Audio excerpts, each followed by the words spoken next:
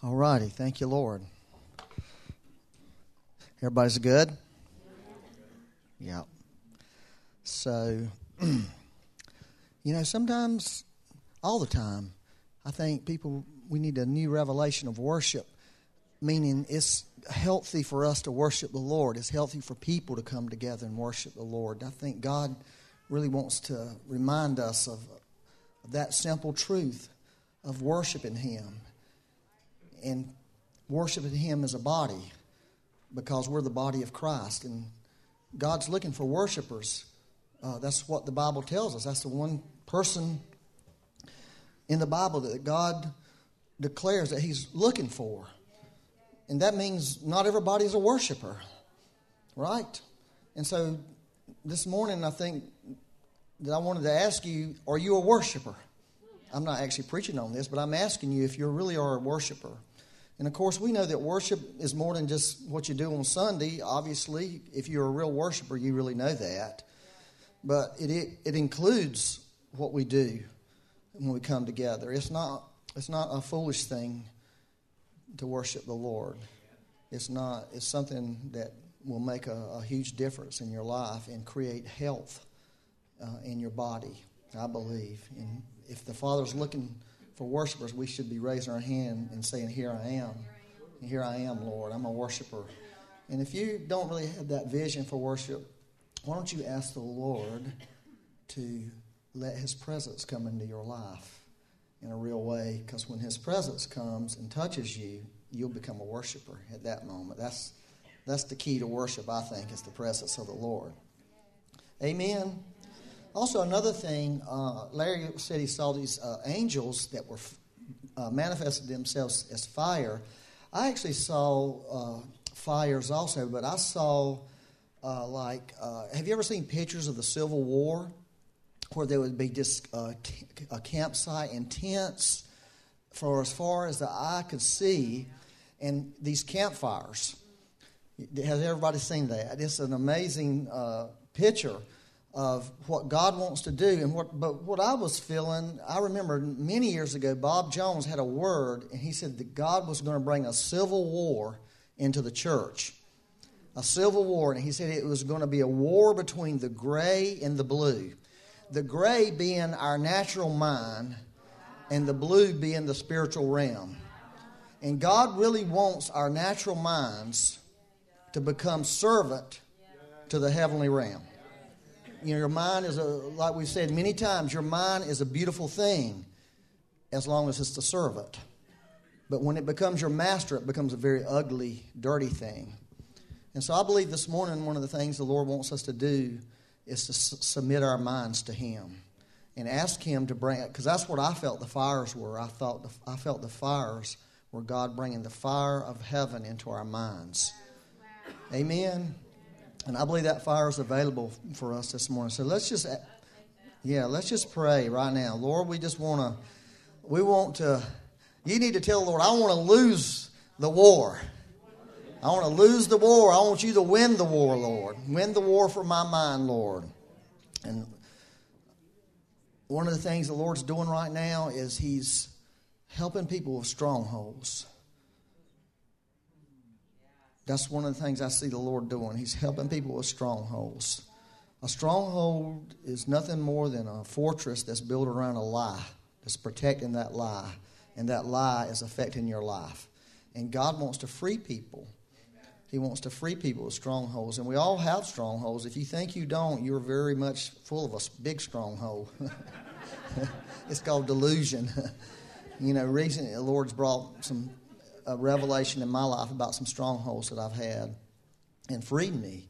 And Becky has been experiencing that also. So I just believe there's an increase in this. And so, Lord, we are asking you today to free us, Lord.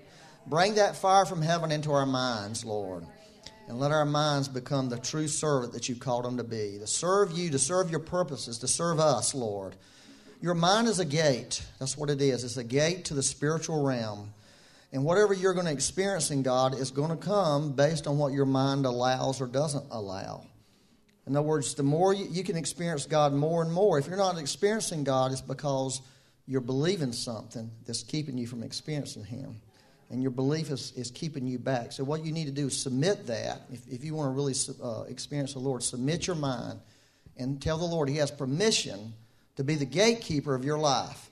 That you say, Lord, you have the permission. You're the door. You're the door, Lord. I don't want to be the door no more. I want you to be the doorkeeper of my mind.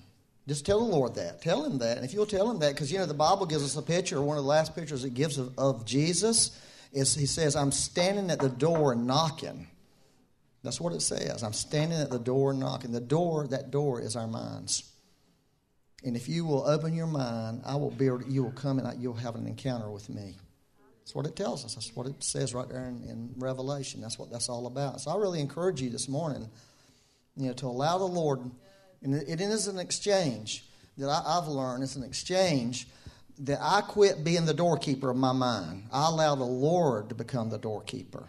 I tell Him, you're the doorkeeper. You're in charge of my mind. You're the Lord of my mind. You're the Lord of my mind. Tell Him that. Say, you're the Lord of my mind. Be the Lord of my mind. I make you the Lord of my mind. And if you'll do that, God will begin to work in your mind. It may have hurt your feelings a little bit, but He wants you to think about something besides what you're thinking about. I want to read Acts 10:38 and to start. It says, God anointed Jesus of Nazareth with the Holy Spirit and with power. Amen? That's a good word. Who went about doing good and healing all who were oppressed by the devil, for God was with him. Amen? God was with him. God anointed Jesus. So I think it would be good for us to pay more attention to Jesus. I think the church needs to put a focus on the person of Christ. Okay? And I think that there's something could happen for us as we give Him more of our focus, purposefully focusing on the life of Christ and what Christ did and what Christ said can have an amazing transformating power over your life. It says in 2 Corinthians 3:18, it says, we all with unveiled face, beholding in a mirror the glory of the Lord, are being transformed into the same image from glory to glory, just as by the Spirit of the Lord. So the Bible tells us there's two ways we're being, at least two ways that we're transformed as people. One is by changing the way we think. Right? That's Romans 12:1 and 2. Be transformed by the renewing. Renewing, the way your mind is renewed, you change the way you think, you get new thoughts. In this process of transformation, which, by the way, just in case you don't know it, that's the same word they use for a butterfly that goes through a metamorphosis, right? That's what transform means, that you are metamorphosis. You change from one state to another state. You become something different.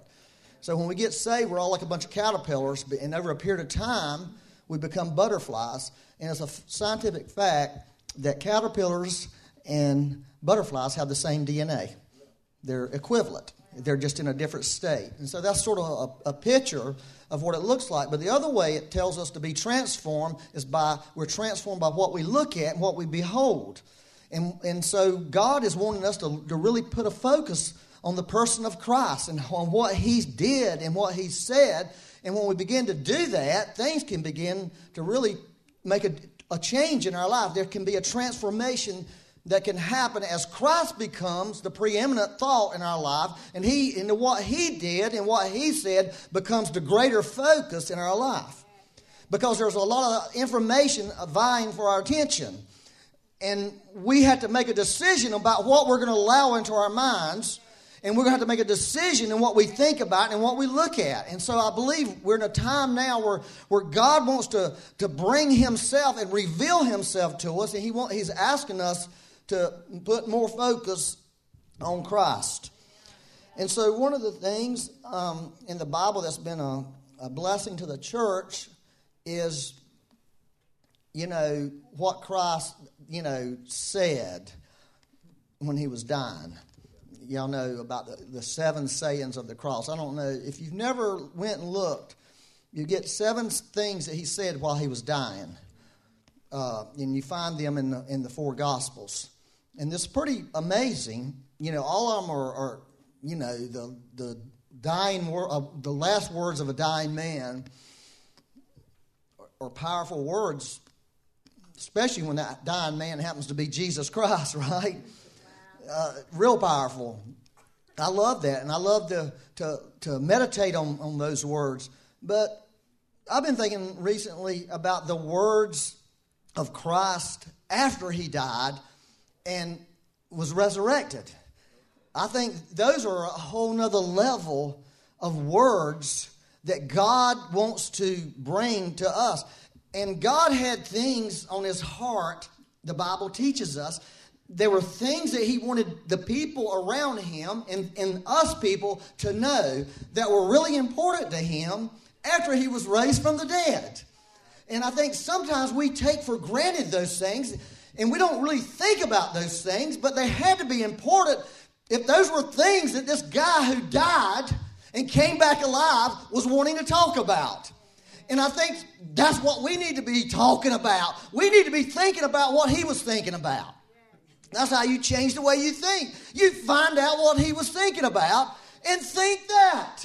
It's as simple as that. Because I've always asked the Lord, well, how am I going to change? Repent means change the way you think. What am I going to think about, Lord? Well, think about what I think about.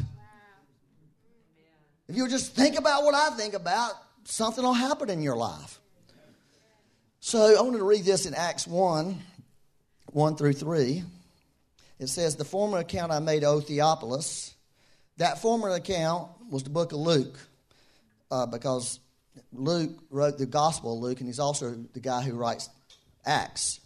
And this Theophilus guy was some kind of really important person, that he was addressing, and he was just talking, giving him the story of Christ. All that Jesus began both to do and teach. So it's beautiful that he used that word, begin. In other words, it wasn't the end of what he was going to do, and it wasn't the end of what he was going to teach. It was just the beginning. And what does that mean to us this morning? What does it mean to us this morning that Jesus began something? Does it mean he's going to keep doing it? No. If you read the story, he left. And he left the finishing up to us. He began it. He wants us to finish the job on the earth. And of course, he equips us to do that. He later tells us. And this is basic Christianity, but it's profoundly will change your life if we begin to take it literally. Too many people are not taking it literally. And until the day in which he was taken up, after the Holy Spirit had given commandments to the apostles whom he had chosen. Now listen, verse 3, to whom he also presented himself alive after his suffering by many infallible proofs. By many infallible proofs. Having been seen by them during 40 days, and speaking of the things pertaining to the kingdom of God. So this is one thing that's really important to the Lord. He wanted to make sure that they and us knew for a true fact that he was alive. Okay? That was something really important. So he spent 40 days proving to his disciples. It sounds crazy. If somebody you knew were dead and came back, you would just think, well, we just know he's alive because here he is. But there's something more to this. God has this desire. You see, he has this desire for us to really understand something about him and believe something about him that's far greater than what we've believed, and be persuaded by this thing that he's alive. In fact, everything in Christianity hinges on that one truth. That's why he spent 40 days making sure. Because without that truth, without Christ being alive, then there's no Christianity. Christianity doesn't exist apart from him. And we take it for granted. We don't even think about this, hardly. We take the most important truth. Take that truth away, there's no Christianity. If somebody could prove beyond a shadow of a doubt that he didn't rise from the dead, we would scatter like the dust in the breeze because we would have no reason. And I'll tell you something. I'm going to tell you something about this. I'm going to tell you right now. This reaches deeper into your soul and deeper into your spirit than you know. Way deeper. And see, we have set this aside as being we just taught the basic, new Christians about this. We just make this part of a statement of faith somewhere, but we don't allow that truth to penetrate into us like it should. And this truth can transform our lives if we'll begin to allow that truth, the value that God Himself put on that truth. I really believe this. Let me read what Paul said really quickly. Some people may say, I'm giving an Easter message this morning. And perhaps that's part of the problem with the church, is we've relegated the resurrection to one day a year to talk about. Perhaps that's part of our problem. We've relegated it to a special moment. Well, we should do a special day to celebrate it. I'm not discounting that. But what about all the other days? I think we need to think about that. But this is what Paul said. I think it's really awesome. 1 Corinthians 15, 12 through 19. If Christ is preached that He has been raised from the dead, how do some among you say that there's no resurrection of the dead? But if there's no resurrection of the dead, then Christ is not risen. And if Christ is not risen, then our preaching is empty. And your faith, your faith is also empty. Empty faith, empty preaching if there's no resurrection. Yes, and we are found false witnesses of God because we have testified of God that He raised up Christ, whom He did not raise up, if in fact the dead do not rise. For if the dead do not rise, then Christ is not risen. And if Christ is not risen, your faith is futile. Your faith, empty faith, futile faith. You see, your faith literally sets on and rests on the truth of the resurrection. It's futile and empty, and all this is just a joke apart from the resurrection. All this means nothing. It's emptiness. It's futility. Go home and do something different. Oh, Lord. For if the dead do not rise, then Christ has not risen. And if Christ has not risen, your faith is futile and you are still in your sins. Then also those who have fallen asleep in Christ have perished. Listen to verse 19. If in this life only we have hope in Christ, we are of all men the most pitiable. We are all men the most pitiable. See what he's saying? If we put a hope in something that's not true, we're pitiful. But he's saying we haven't put a hope in something that's not true. This resurrection is very true. This truth that Jesus Christ died a brutal death and came back from the dead and lived is life-changing and profound. And I'm here to say we're going to quit looking over this truth. We're going to live on this truth. Because everything we've done with our lives is resting on this truth. And we're going to put this truth up in the place it deserves to be because it's going to impact our lives. Let me read Romans 4, 19 through 21. It says, this is talking about Abraham, and not being weak in faith, he did not consider his own body already dead since he was about 100 years old. Most people that are 100 are pretty dead, right? Even if they're alive. They're walking around like, I'm about to die any moment. And the deadness of Sarah's womb. This is insanity. She was 90. They were thinking about having babies. This is the craziest thing in the Bible almost. If they were going to get together, a 100-year-old man and a 90-year-old woman, is that just crazy to you? Yet they did. Somehow, through faith. He did not waver at the promise of God through unbelief, but was strengthened in faith, giving glory to God, and being fully convinced that he had promised he was able to perform. So I believe this is what I feel like the Lord's telling me. In the realm of belief, in the realm of faith, it's a journey that we go on.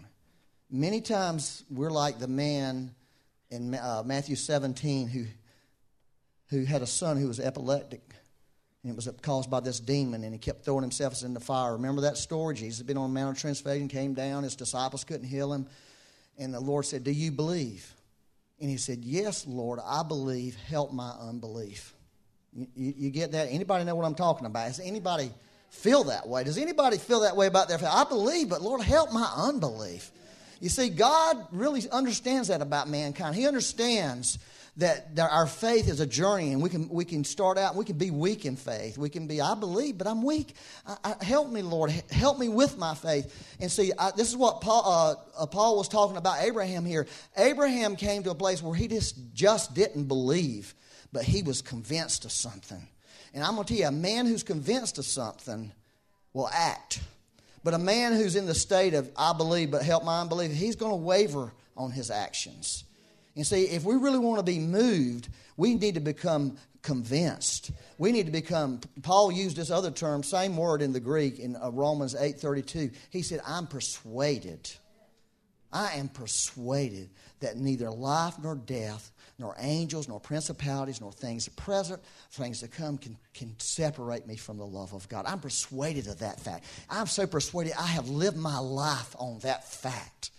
Okay, and God wants to persuade people about the resurrection, about the truth that Christ is alive, that he was a dead man. He don't want you just to believe it, just like, yeah, I believe that. That's the basic truth of Christianity. He wants us to go. He wants us to get convinced. He wants us to get persuaded, because that's the thing that we have to give the world that nobody else has to give it. We have this guy who got brutally killed, and now this guy's alive. That's what we have to give people. We have a live God, a living God. That's all we have to give. We don't have anything else to give. We're trying to give them things they don't need. We're trying to give them a good church service. They don't need a church service. They need a living God. And they need that living God to express himself through us. I believe that's where God wants to take the church. I really believe that. Well, I believe that person, here's one thing the Lord's been talking to me about. We're in a different place. This is what the Lord's telling me. You need to get this mindset. You need to get the mindset that you're here to impact culture. Not culture impact you. Now listen, everybody, if you are raised in the South, you have a Southern culture. Okay? It's just easy for you because you grew up that way. You grew up eating pinto beans. You know? I mean, that's just no big deal. I mean, greens and, and biscuits, I mean, that's just normal stuff. I mean, nobody's trying to be, you don't have to try to be anything. You are that. And from that perspective, culture is not a bad thing. If you are born in China and you eat Chinese food all the time, it's just normal to you. But if you go visit there, it don't feel normal when you eat it. Okay? But to them, it's normal to eat with sticks all the time. That's culture. I'm not talking about that. I'm talking about something else. I'm talking about the culture of the world itself. And you see, we're more influenced by the world than we're influencing the world. And God wants to change that. And a person who's convinced in their heart about the resurrection Christ has a foundation to live on and has a direction to go in. They really do. And this is not an Easter message.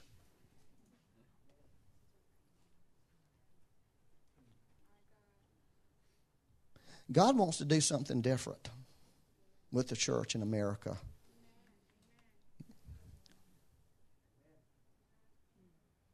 He really does. And I believe a lot of it's going to come out of very simple, basic things. but they're profound things. And I believe the resurrection is profound. And I believe God wants to make it so real to us. I wanted to read Romans 14, 7 through 9. Are y'all okay? I hope you're happy. Listen to what Paul said. This is really something the Lord has been talking to me about also. It says, "For none of us lives to himself." None of us lives to himself. "And no one dies to himself." Now, I'm telling you, we need to get that. You don't live to yourself. You don't die to yourself. "For if we live in the Lord. And if we die to the Lord. Therefore, whether we live or die, we are the Lord's." Whether you live or die, you belong to the Lord. Okay?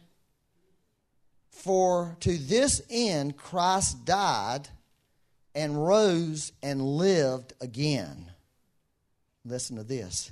"That he might be Lord of both the dead and the living." Did you see that? That he might be Lord.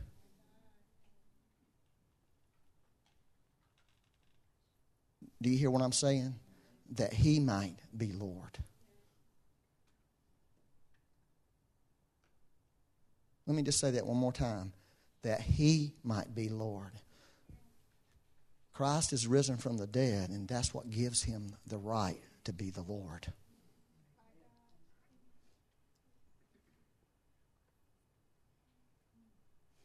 Christ wants to be the Lord. He wants to be the King. He wants to be in charge of you.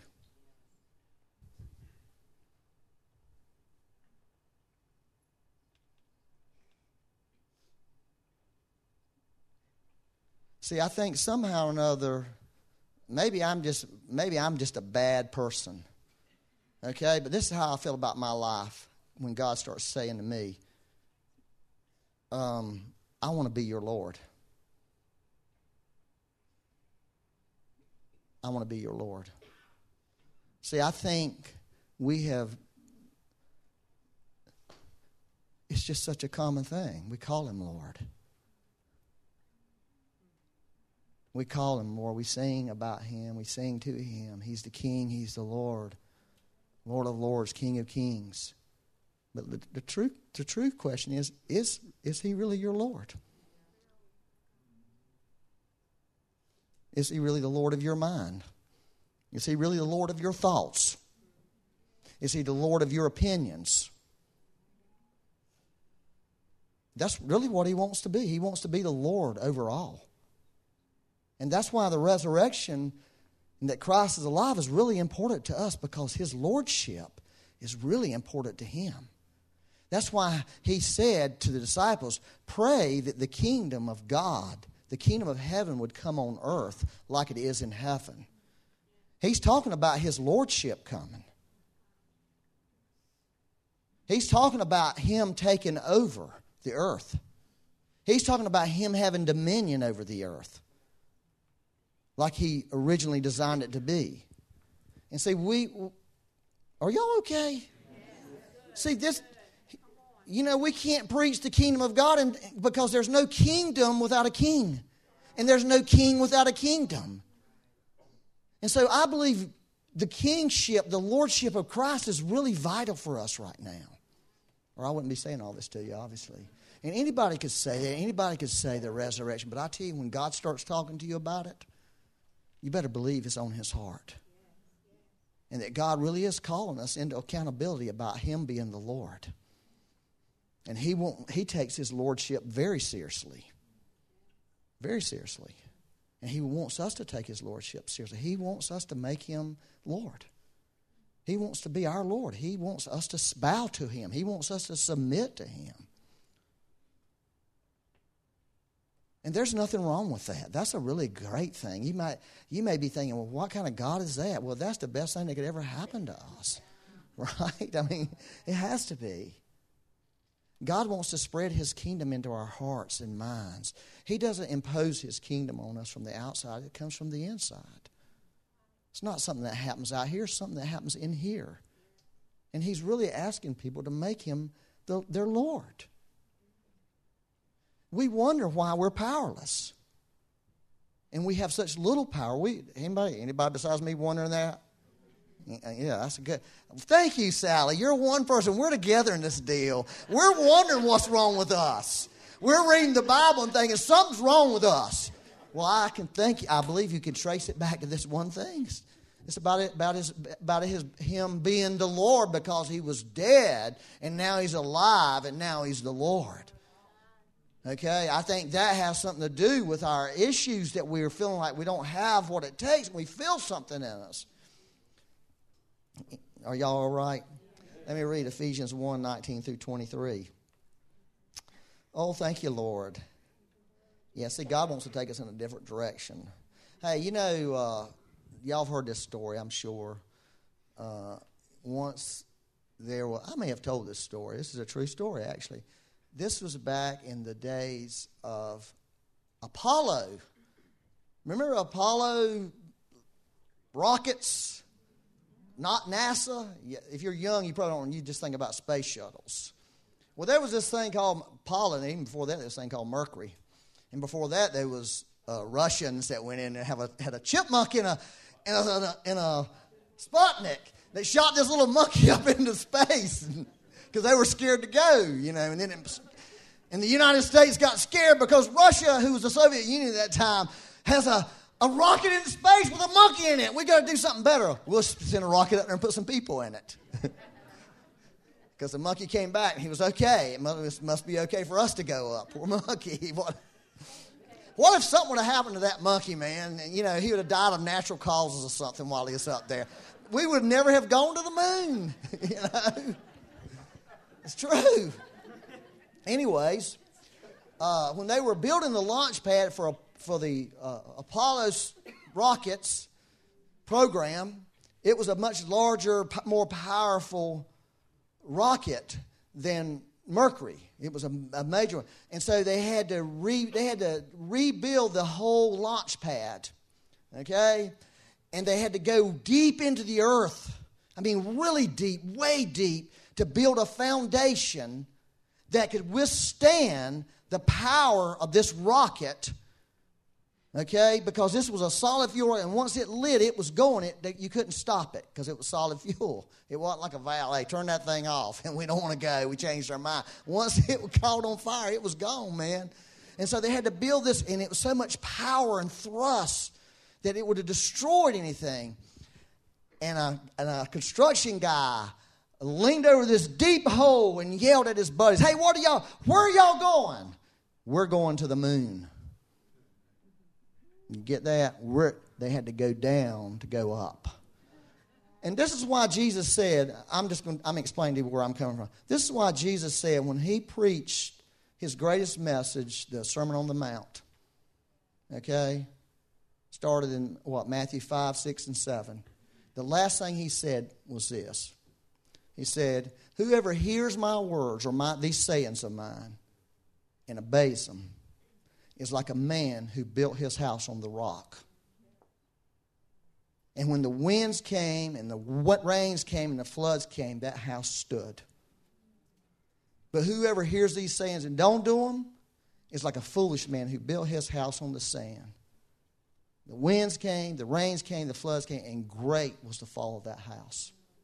And I think that's what happens to a lot of Christians. You see, the resurrection is part of what we stand. It's really literally what we stand on. That Christ is alive. That's what he's talking about. A truth that cannot be compromised, that will not be compromised, that can withstand the greatest storms of life. The greatest, most difficult things we go to, we lean back. We're doing this, we're going through this because of a person. Because this person was dead and he's alive, and we have given everything to that person to follow that person. That's how you live the Christian life. That's how you're victorious. That's what he said. He didn't say it was all these elaborate things. He said it was basic things he said. And you go look at the Sermon on the Mount, and you'll be shocked to discover some of the basic things he talked about in there. That's what he was talking about, building upon. And we'd be wise to pay attention to what Jesus said if we want to do what he did. Are y'all okay? Y'all looking at me like I'm some kind of crud. All right, listen to this. All righty, listen to this. This is great. Well, you know, Paul had these two amazing prayers in Ephesians. I mean, really, they are amazing. One of them is for the spirit of wisdom and revelation. Okay, the other one is for the government. The Greek says the government of God would come into my heart. The government of the Holy Spirit, so that Christ could be formed in my heart. And I could know love. I can experience love. I could have the fullness of God. Those were just two powerful prayers. I suggest we always pray them. But I'm just going to catch the end of the first one. Okay? Because this is really cool. I've not thought about this much until recently.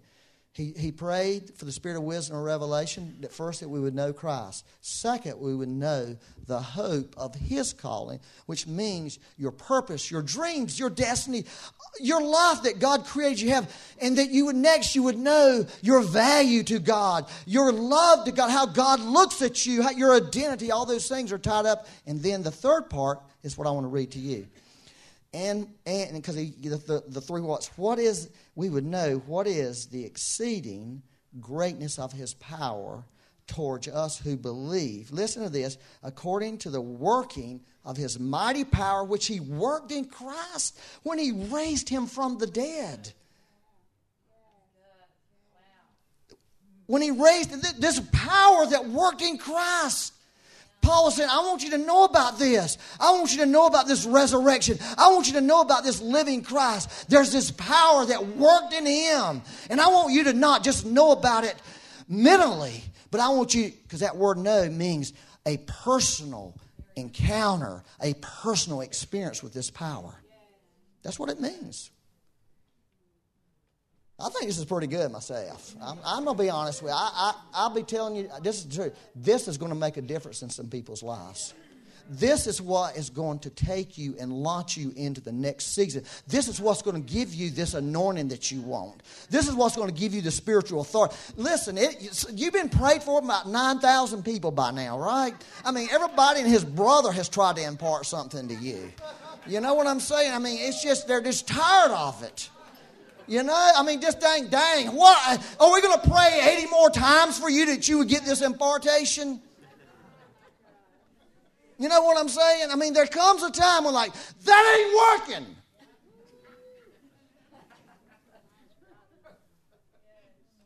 There comes, and it does work sometimes, but after 83 times, man, I mean, dude, I'm not having you pray for me no more.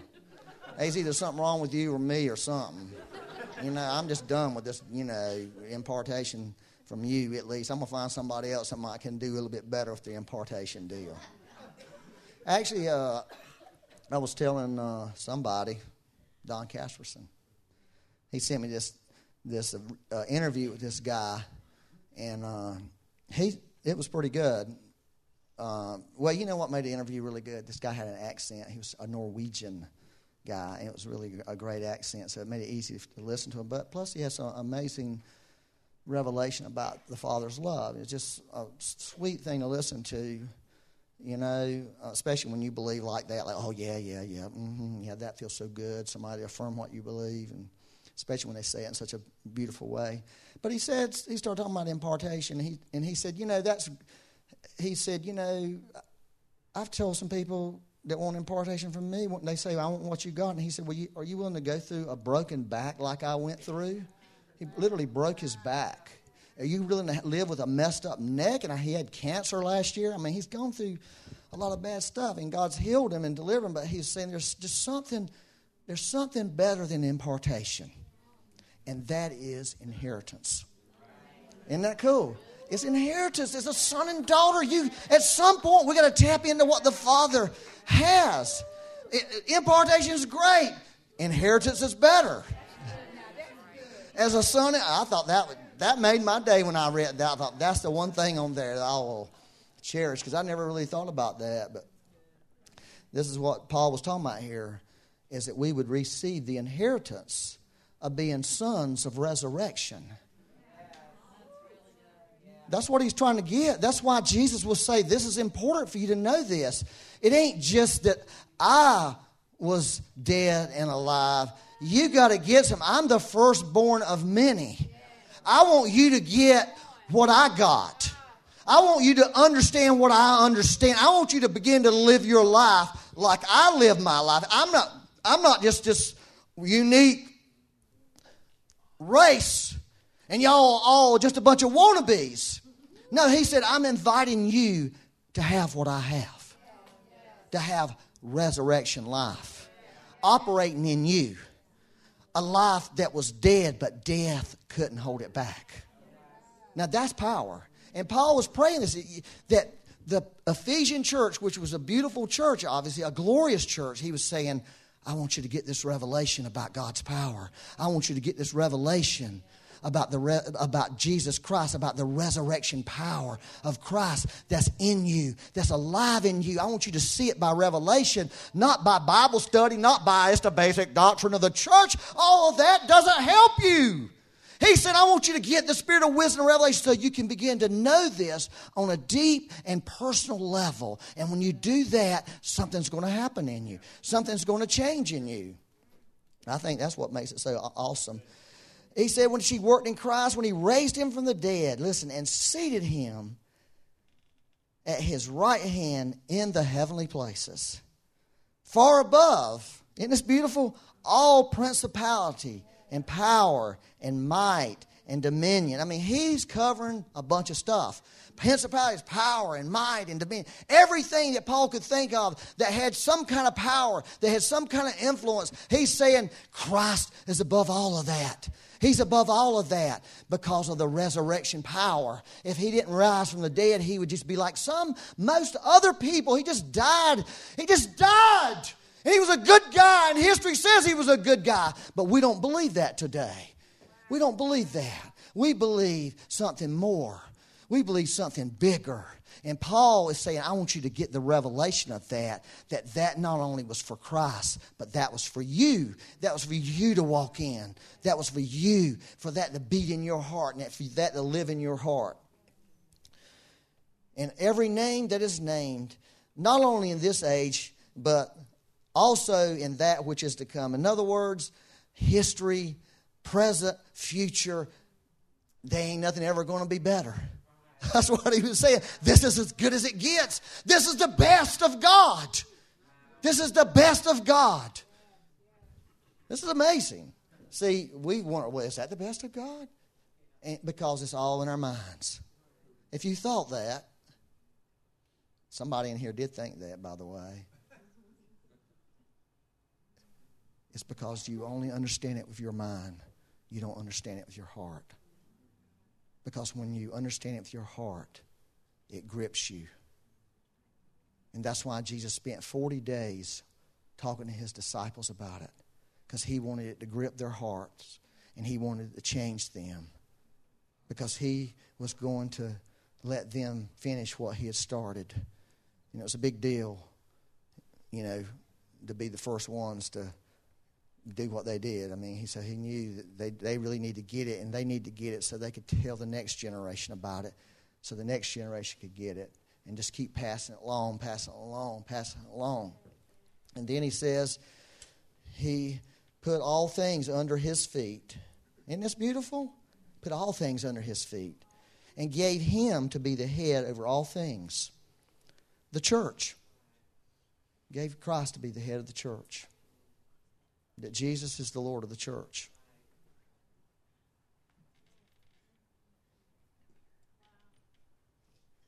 Which is his body, his fullness, the fullness of him who fills all in all. And that's why if we're the body of Christ,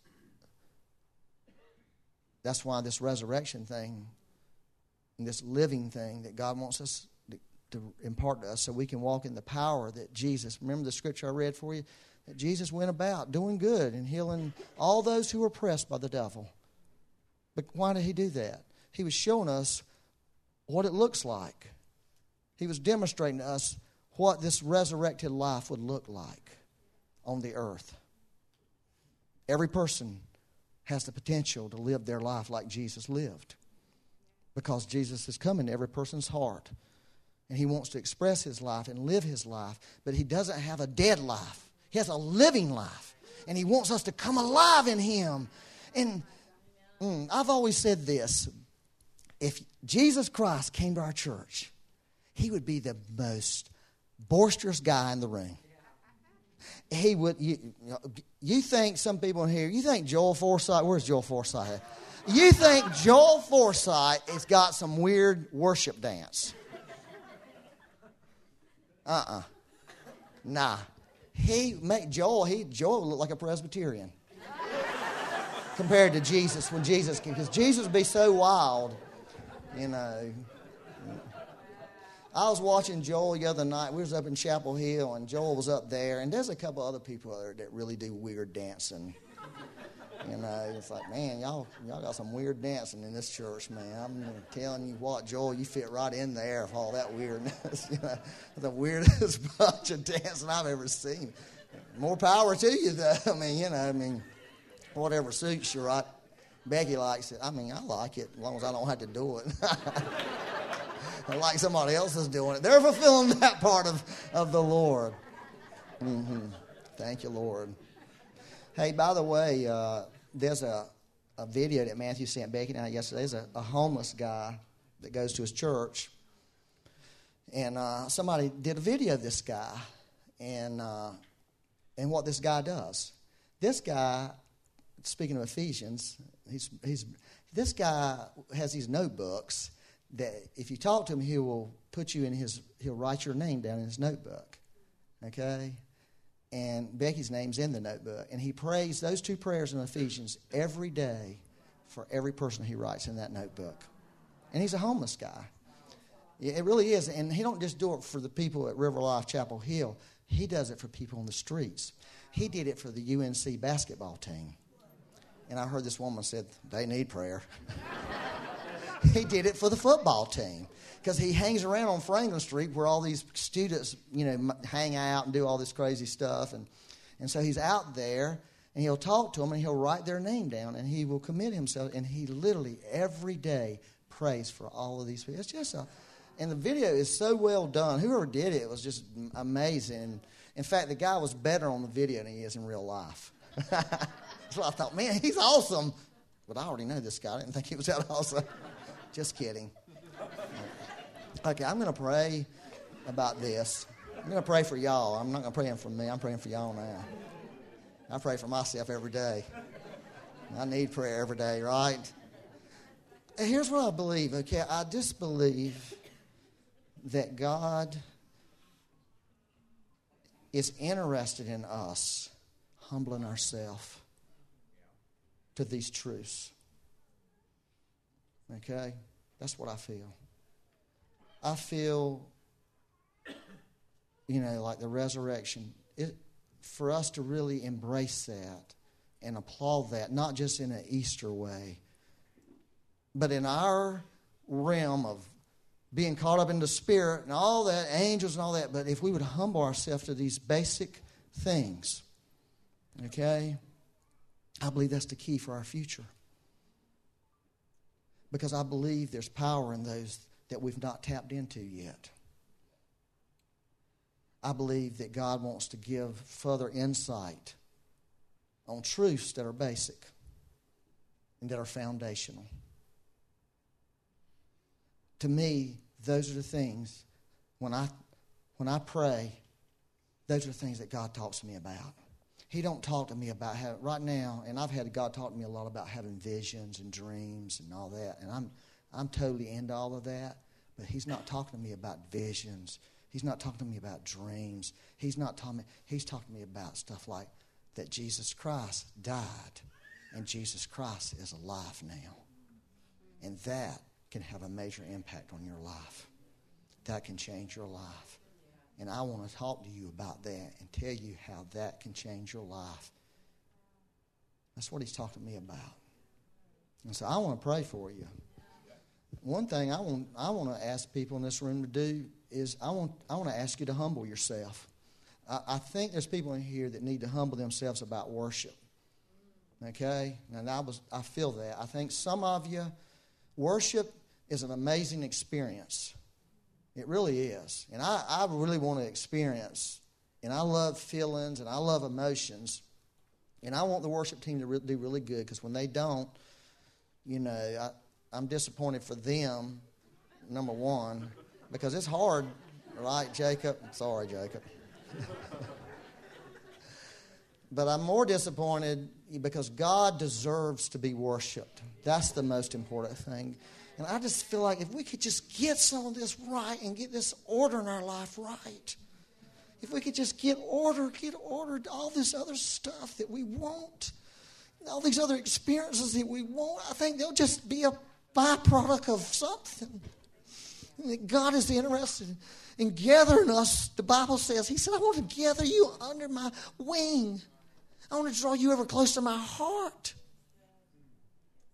And I think when we get there, we begin to hear what beats in His heart. And we can go out from there and do what He's called us to do. And so I think, I really encourage you about humbling yourself about worship. And not be resistive about it.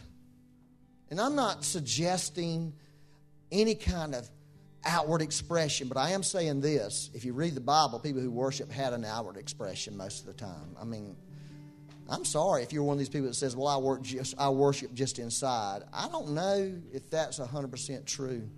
I don't know that you're being 100% true with yourself. Okay? I'm just being honest with you. Listen, I was one of those guys at one time who would say that. But the truth was, I wasn't telling the truth. I wasn't being true with me.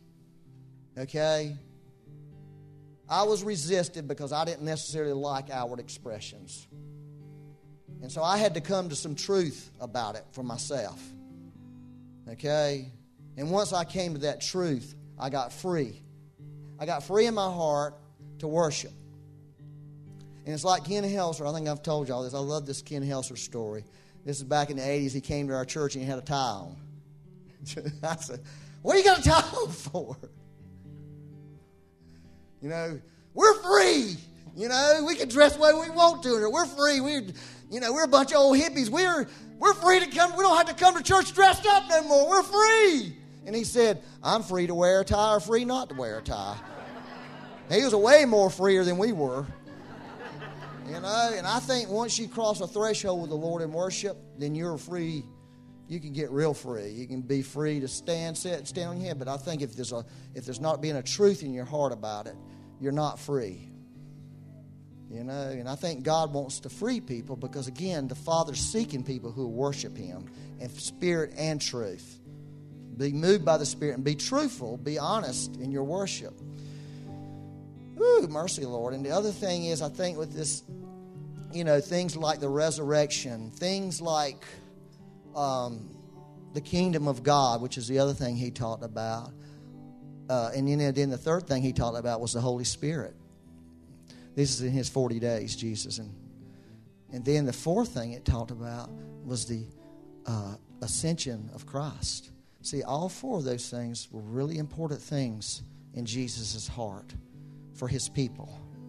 For His people to carry into the birth of the church. And for the church to release into the world around them and bring people in to that. And I think if we'll humble ourselves to those truths, I think they can have a profound effect on our lives. But it does take a little bit of humility. It does take us getting off our high horse, getting off our doctrinal high horse, or our theology high horse, our practice high horse, all of that. It takes us getting humble to the Lord and feeding on what He wants to feed us on. You get what I'm saying? Let me pray for you. Thanks, Marlon. I appreciate you saying that. You want to stand up? I'm going to pray for you. Hey, aren't you happy this morning? Yeah. Mm-hmm. Yes, sir. The Lord's good, isn't He? I pray that that God would win that battle in our minds. I pray that for each one of you. I pray against religion, the old spirit of religion that ties us down. Hey, I wanted to say this. This is something the Lord told me the other day.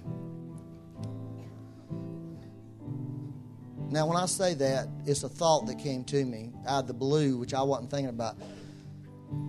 But we have to be careful that we don't play in mud puddles. You know what a mud puddle is? It's where it rained real hard and all that's left is a puddle. And we're playing in a nasty puddle. It's gotten dirty. And that's what happens a lot of times in churches that experience moves of God. They want to just play in the puddle of what God did. And God doesn't want that. God wants something new and different for the church. He wants a fresh rain for us. And as long as we're playing in the puddle, I don't think he doesn't seem like he releases the rain. So just pray if that's you this morning and you're having a hard time embracing God in the now, that you would let go, because you're playing in a dirty mud puddle and there's all kinds of disease and germs in puddles. What was once refreshing and beautiful is not refreshing and beautiful anymore. It's a mud puddle. There's no life in mud puddles. It's just drying up. It's just mud. It's mud and a little bit of water mixed together. Lord, we just pray you deliver us from that. I just pray for everybody, Lord, that just pray, Lord, for the spirit of wisdom and revelation to come upon our hearts afresh today, Lord. And I ask you that the eyes of our heart will be further enlightened, Lord, to see Christ, Lord, and that we would put a focus on the person of Jesus. That Jesus would become our focus, the person of Christ, Lord. However you choose in each one of us personally and individually to see Him and know Him. But I just pray there'd be a hunger released in this room to people to know the Lord Jesus, to truly know Him, Lord, and to know that you're alive, Lord, and that would become such a reality to us that we'd be convinced of that. It would persuade us, Lord. It would mess with us, Lord. Lord, we wouldn't settle for a dead Christianity because we have a living God. We have a living God, and we are building our lives on the truth, the life of Christ, Lord, of a living God. I just ask you to release that on people today, Lord. Every person in this room, Lord, release it. Release it, Lord, that we would come into something special with you, Lord, and we would know you today, Lord. I just thank you for that, Lord.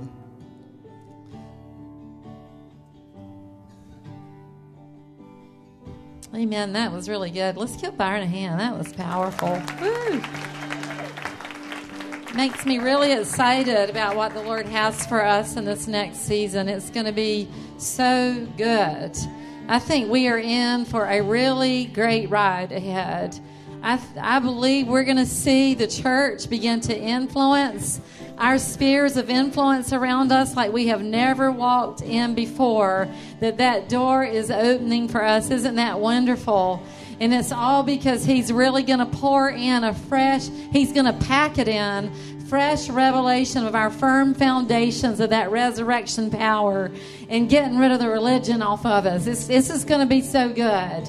So good. I just see it coming. I preached last Sunday night and at Chapel Hill, and I believe that that's what the Lord has ahead for us. The religion's coming off, and there is a flood of evangelism behind that wall that has been held back. And as that stuff comes off of us and we know that we're who we are, walking in resurrection power, releasing just the flat love of God, identity of the Father, we're going to start seeing a flood of evangelism, people coming in, and the influence will begin like we've never dreamed. We're going to walk in a dream, guys. We're beginning to fulfill the dreams of God like we never thought we would see. So, and I believe what Byron preached this morning is a key. It's so good, so good. So, amen. Let's just say amen. Oh, thank you, Lord. Let's get the ministry team up. We want to pray for people this morning who we still believe in impartation, by the way. We're not giving up on that. But it's not everything. But we want to lay hands on you this morning. Pray for the sick. And we want to pray for those of you in the room that really need to give your life to Jesus this morning. You've never really experienced that resurrection power flowing on the inside. And it is transformation. As soon as you say yes, a transformation will begin in your life. And those who are not walking with the Lord, we want to just say, come on and get prayed for. Just surrender this morning to that resurrection power. So, and for the rest of you, we love you. Enjoy fellowship as you leave this morning. Be blessed. Go out in the power of the resurrection.